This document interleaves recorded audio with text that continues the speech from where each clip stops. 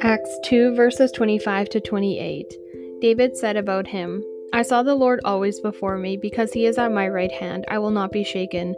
Therefore my heart is glad and my tongue rejoices. My body also will rest in hope, because you will not abandon me to the realm of the dead. You will not let your Holy One see decay. You have made known to me the paths of life. You will fill me with your joy. You will fill me with joy in your presence.